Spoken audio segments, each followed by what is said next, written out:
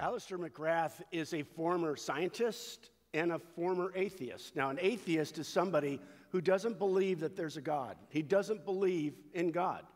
And he writes about his journey to becoming a Christian, his journey to discovering who Jesus really is in such a way that he not only believed in Jesus, but he followed Jesus with his life. I want you to hear a little bit about his journey. As he writes, he says, as a young man, I was a grumpy and frankly rather arrogant atheist. I was totally convinced, that there was no God and that anyone who thought there was needed to be locked up for their own good. I was majoring in the sciences and had won a scholarship to study chemistry at Oxford University.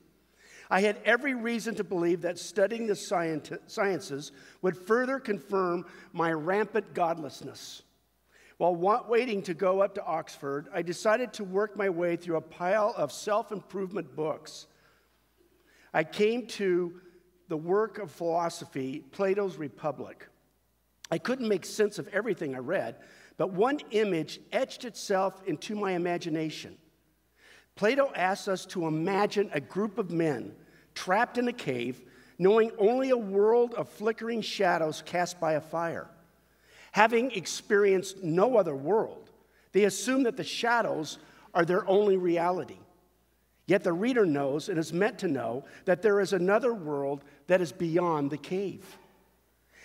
He says, as I read this passage, I began to think, typical escapist superstition. What you see in this world is what you get, and that's the end of the matter. Yet a still, small voice within me whispered words of doubt. What if this world is only part of the story? What if this world is only a shadowland? What if there is something even more wonderful beyond it? And that began a journey in which Alister began to pursue spiritual understanding. And his pursuit brought him to faith in Jesus. The Jesus who died on a cross for him, the Jesus who rose from the dead, the Jesus who lives and rules and reigns today, the Jesus who allows us to come into the presence of the living God. And Alister's life would never be the same again. Friends, I imagine that there might be some of you here today or who are listening online that would call themselves an atheist, somebody who doesn't believe in God. Some of you here today might doubt.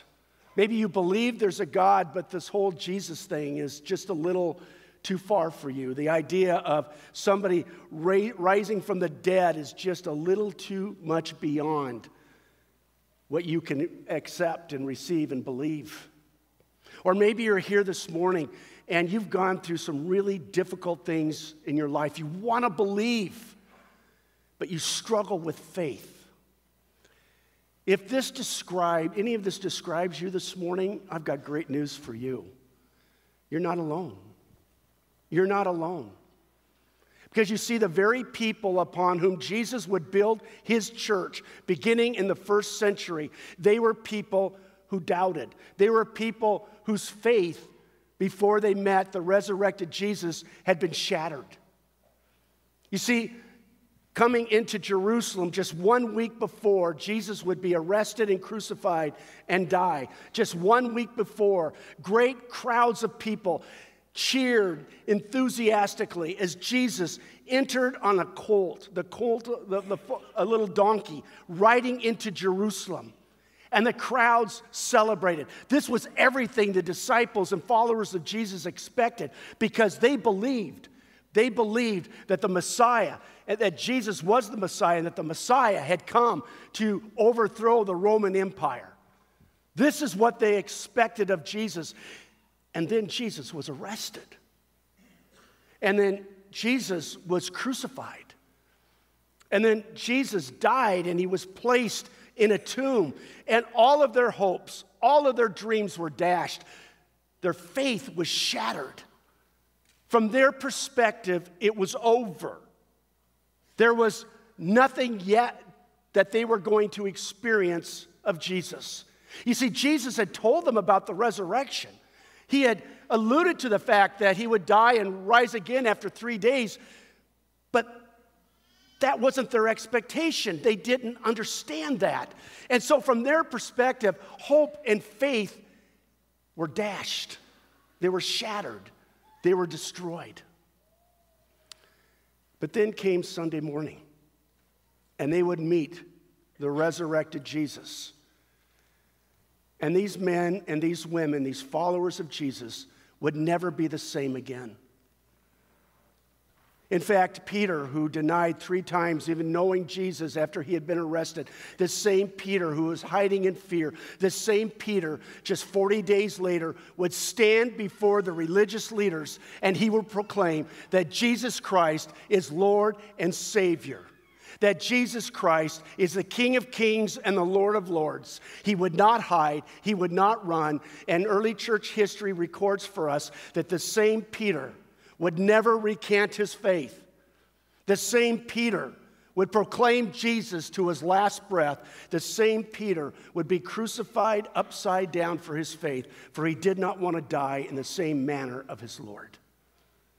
You see, Peter met the resurrected Jesus, and he would never be the same again. Friends, this morning, you heard the passage coming out of John chapter 20, describing the resurrection. And what I want to do this morning with you is I want to share 4 reasons why this matters to us. 4 reasons why this is important. 4 reasons why we as Christians celebrate this day unlike any other day. 4 reasons why your life may never be the same again if you open your heart and your life to the risen Jesus. So friends, here's what I want you to see this morning. The resurrection of Jesus empowers our faith. It empowers our hope. It empowers our lives. Why? Now, I got to tell you, I had 16 points last Monday. Praise the Lord, I got it down to 4. But there's a lot more I want to say. So I hope you plan on being here till dinner. But the resurrection of Jesus empowers our faith. Number 1, because the resurrection of Jesus is true. It really happened. Friends, there has probably been no other fact of history that has been more studied than the claim of the resurrection of Jesus. And there's a reason for that. Because you disprove the resurrection of Jesus, you disprove Christianity. You disprove the resurrection of Jesus, and you destroy the Christian faith. So there have been many, since the very first day that this claim was made, that have tried to disprove the resurrection, and they have failed. And there have been many, many who have studied this and seen that it is true, and it's brought them to faith in Christ. It says in 1 Corinthians 15, if Christ has not been raised from the dead, our preaching is useless, and so is your faith. But Christ has indeed been raised from the dead, the first fruits of those who have fallen asleep, the first fruits of those who die in faith. He is the example for all of us who will believe in him and follow him. We too one day will be resurrected. There is a reason we celebrate this day.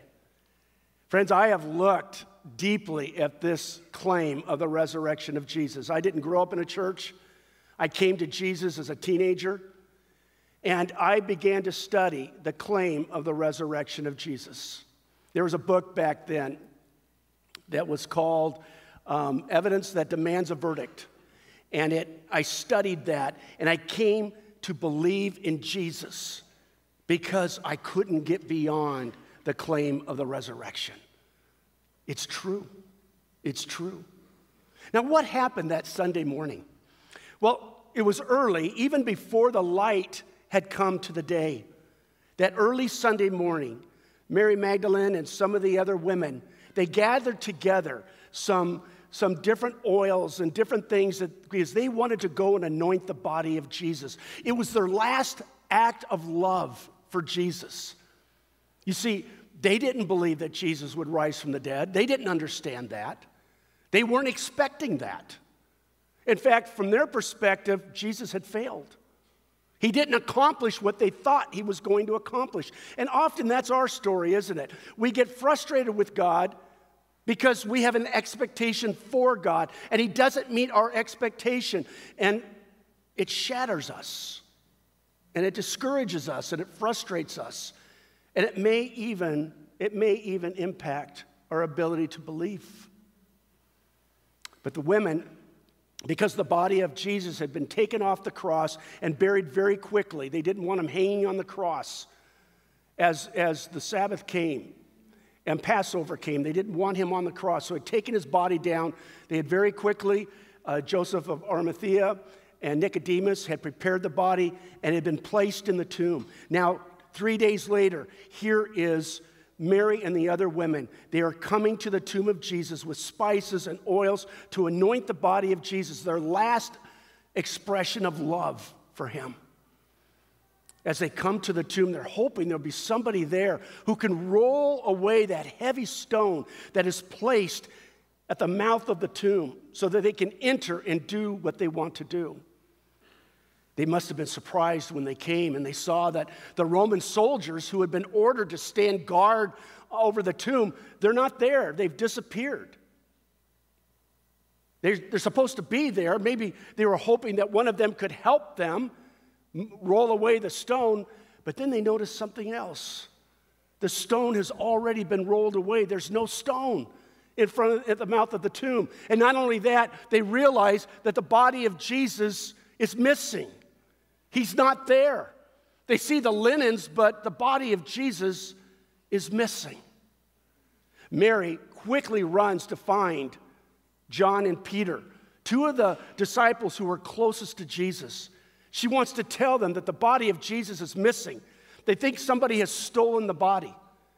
And so they run to Peter and John, and Peter and John quickly make their way to the tomb.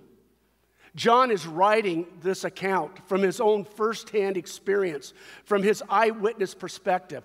He has seen this, and he's writing what he saw. And of course, he says, I arrived at the tomb first. Peter was behind me. I'm faster than Peter. But John stops at the mouth of the tomb, and he gazes in.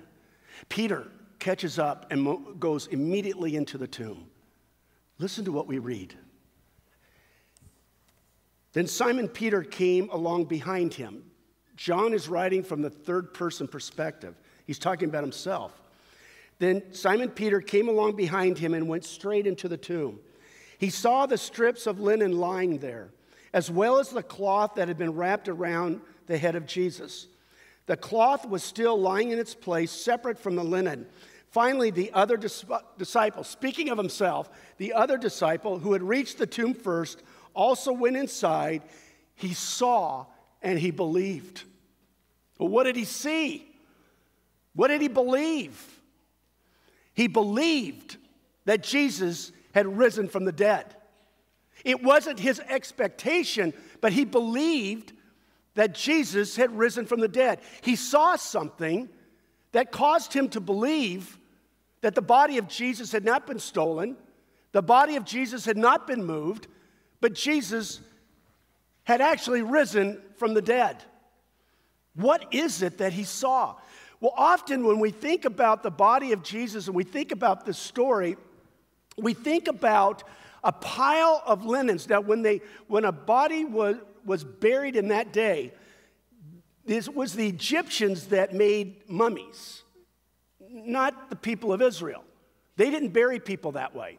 What they did was they took strips of linen and they wrapped the deceased person, their entire body, from the shoulders down.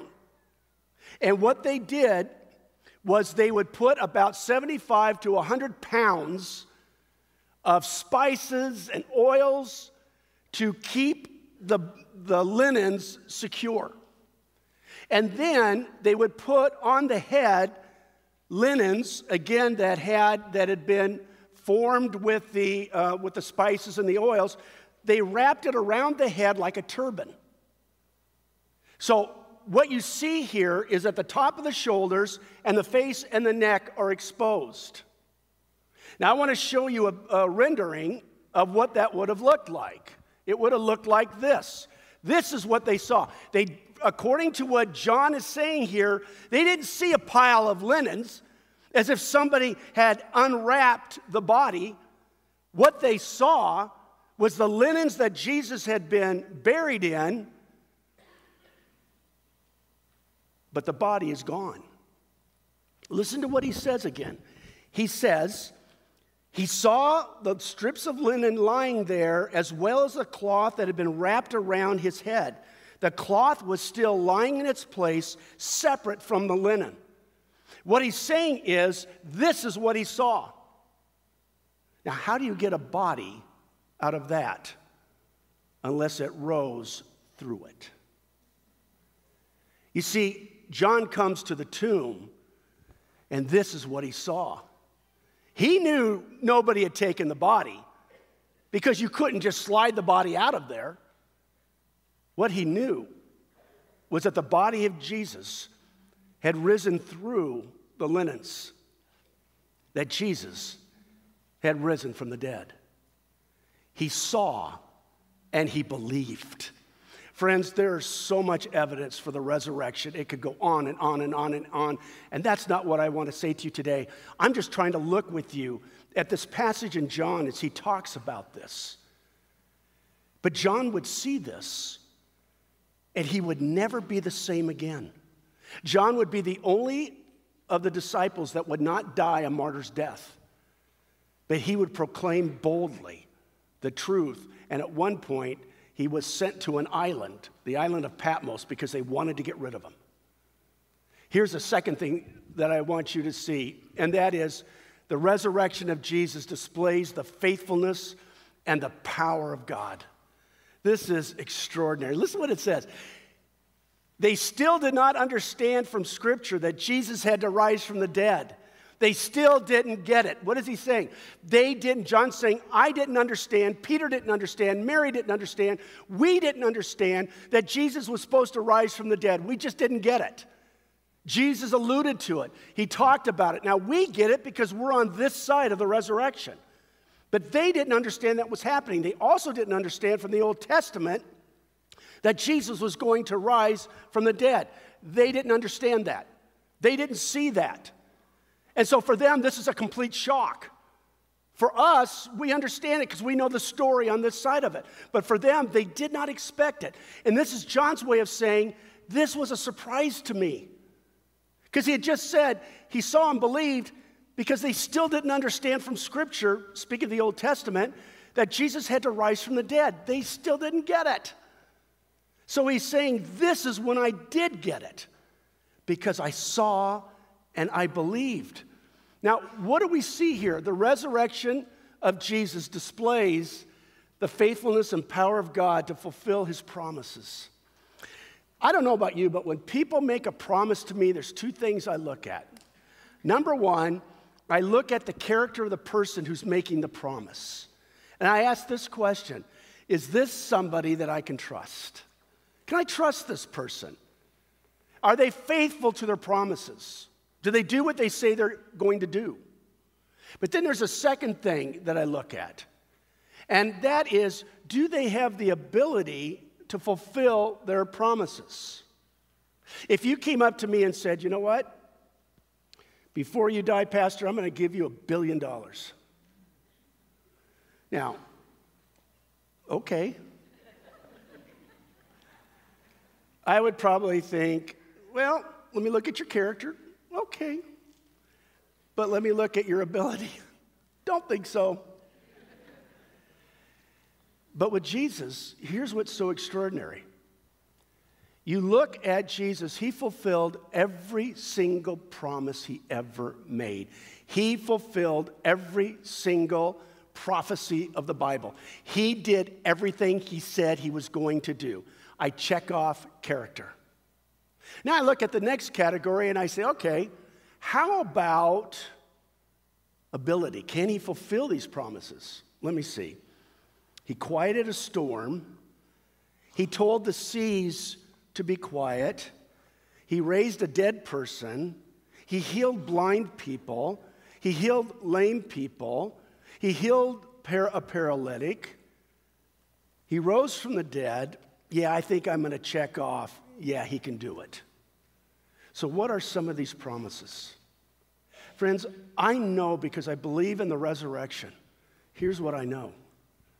I know that every promise Jesus made is going to be fulfilled. And I live each and every day in light of that reality. Now imagine how different your life would be if you believed that every promise that he has ever made will be fulfilled. I'm just going to give you a couple of those promises that I was thinking about. He's never going to leave you. He's never going to leave me. You know, I've had people leave me because they didn't like me. I've had people leave me because I did something dumb. Go figure. I've had people forsake me because of whatever reason. You know what the Bible says in Timothy? Even though we are faithless, even though we are not faithful to God, God is faithful to us because he cannot deny who he is. So even when I do those dumb things, those silly things, those things I shouldn't do, God doesn't reject me. He doesn't leave me. He doesn't forsake me. Who in the world do you have in your life for which that is true?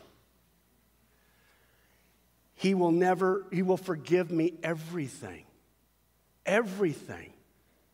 Not most things, not some things. He'll forgive me. He forgives me everything. You know, right now as God sees me, he sees me through the blood of Jesus shed on the cross for me. And he sees me and he says, not guilty. He says, holy. He says, you are my child. That's what God sees when he looks at me. Not because I'm so wonderful, because I'm not, but because God is so good. And God is so loving, and God is so merciful. I will never know a moment where I live any longer, where I live with the shame and stain of sin. Sin still hounds me. Temptation still pursues me. But I will never know a moment where shame will be my reality because Christ has said, now therefore, there is no condemnation for those who are in me. I am not condemned. Others may condemn me, but God does not. These are just a few of the promises. He will give me the Holy Spirit at the time that I believe, which is what he did. He's going to give me, as we saw in this series we're just finishing today, he gave me peace. He gave me joy. Yesterday I was at a funeral service in Anaheim for just a really godly woman. In fact, she's part of our church family. About a year and a half ago, 2 years ago, she and her husband is, he is the head of the chaplaincy ministry of our entire denomination. Some of you remember when Tim and Kristen Rietkirk were here and Tim was installed as part of our church family. Kristen died at 56 from pancreatic cancer. And I was at that service yesterday. And one of the things that struck me, well, she was an amazing servant of Christ, an amazing person. And a pastor talked about when he visited her, they were very close friends. And he asked her, he said, how are you doing? And she said, I'm not doing well. I just want to go home. Realizing that one of her children was carrying her first grandchild that she would never see. I just want to go home. I'm ready to go home. And then he asked her, how is your faith? And she said, my faith is strong. You see, she knew that she was not alone. Was there heartache in the midst of this? Was there pain in the midst of this? Was there confusion in the midst of this? Was it hard? Yes. but she knew where she was going. She knew that her life would never be the same again. You see, God has made incredible promises.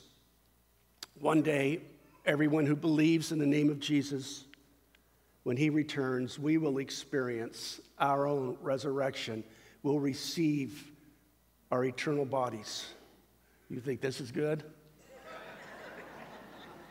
Wait until you see my glorified body.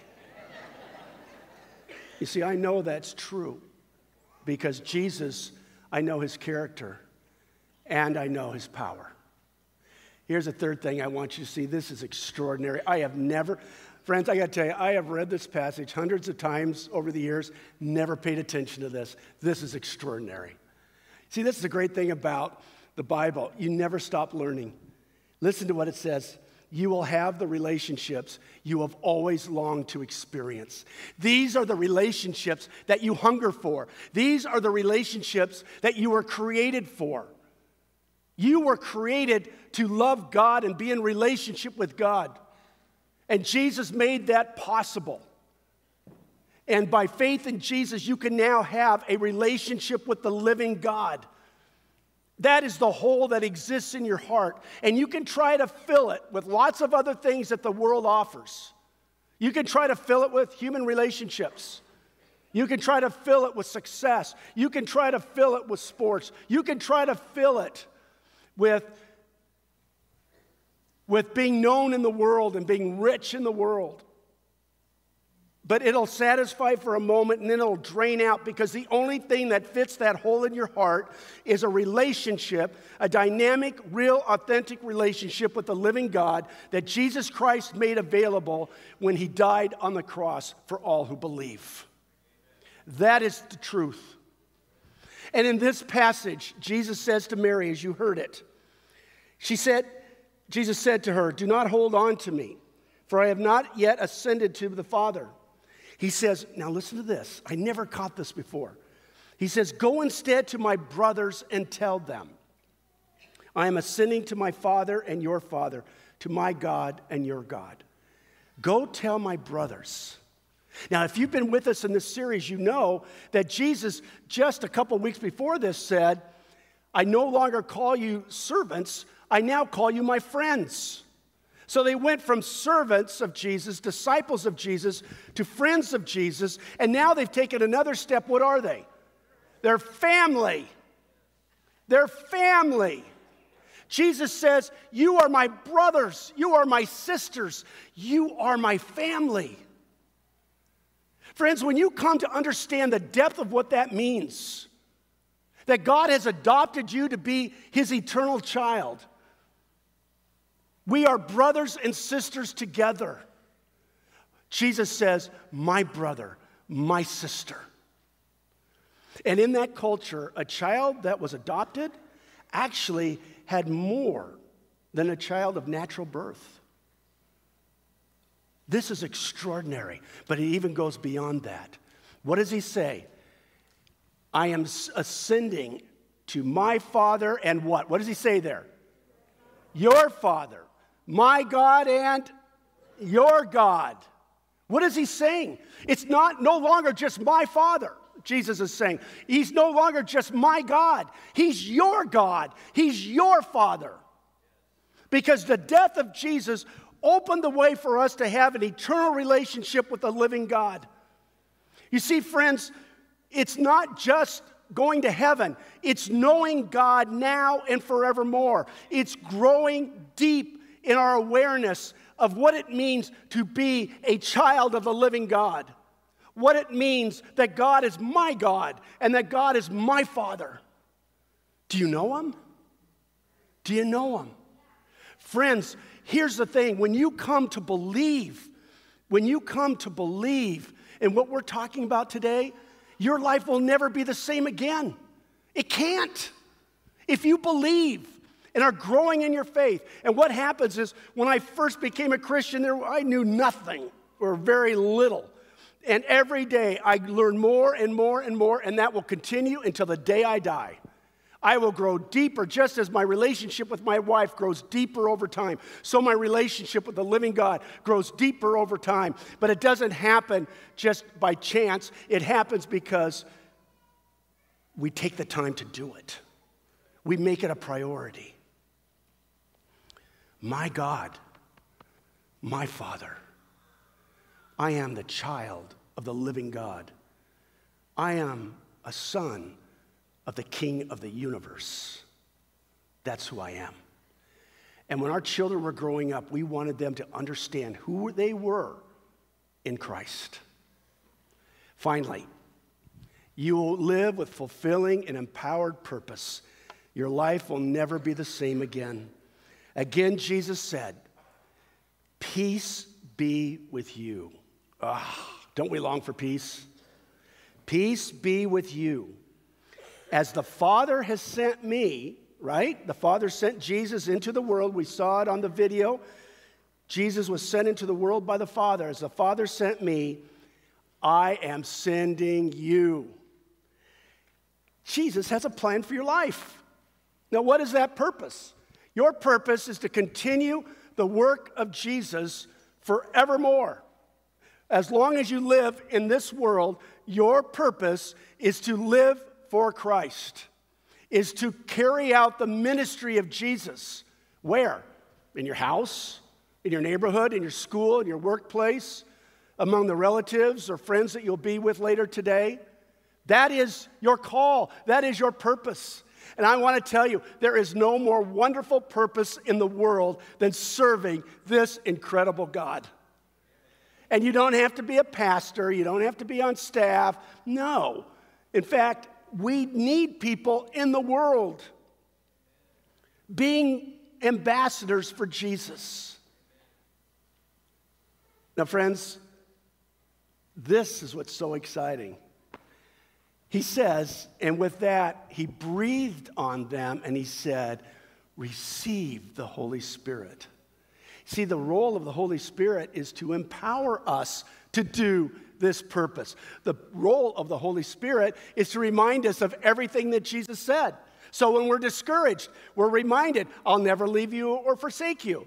When we're running out of energy, Jesus says, I will give you the strength that you need. And we go on and on and on, and we're reminded of these things that Jesus said because he said them to us as well. And so the Holy Spirit empowers our preaching, empowers our loving, empowers our words, empowers our relationships, empowers as he transforms us from the inside out. That comes by coming to know this God, coming to know this Father. I want to share with you this closing picture. I was thinking about this, and yes, this came from my pool. And it's a story. I've been doing some research on acrobats. No, I am not going to be a high wire artist. Those days have long gone. But what they do is really interesting. They walk on wire. Isn't that crazy? They walk on wire, and they're way up in the air. And what they do is they often use a pole because the pole helps to stabilize them. And they crouch down like this because I didn't know this, but the wire rolls underneath their feet. Like it isn't hard enough already. You got this wire kind of rolling, and you're trying to stay on it. And then here they go, and they cross it. Now, most of them, not all of them, most of them have a safety net. That safety net could be an actual net underneath them, or it could be cables that they're attached to that you don't see when you're in the audience. So if they fall, it catches them. And I was reading about this one acrobat who was being asked, how is it that you can do those things? He says, here's the secret. The net. That's the secret. I know that if I miss, I'm not going to die. So what the heck? I'm just going to go for it, right? I know that I'm going to be okay. So look at me, right? Now take away the net and it's like, boom, off they go. What's the difference? They know that ultimately they're safe. The resurrection of Jesus reminds me that ultimately I'm secure and I'm safe. When I die in this world, that's not the end of dawn. I will live with him forevermore. There's nothing to fear. There's nothing to run from because we are safe in the hands of God. That's the power of the resurrection, friends. That's the power of the resurrection. So let's be bold. Let's live the life that we never thought we could live. Let's live a life that is marked by sacrifice, by risk, as God leads us and guides us. Let's pray together. Our Father, we thank you for the incredible life you have given to us. We ask, Lord, that you would strengthen us to understand what it means to not just believe, but to have faith, to give our lives for this. Lord, thank you for this and so much more we could talk about. Speak to your people. In the name of Jesus we pray. Amen.